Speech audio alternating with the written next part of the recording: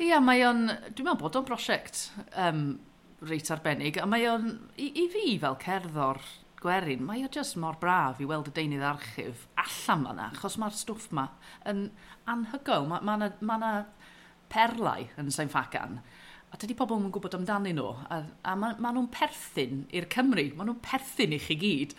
ond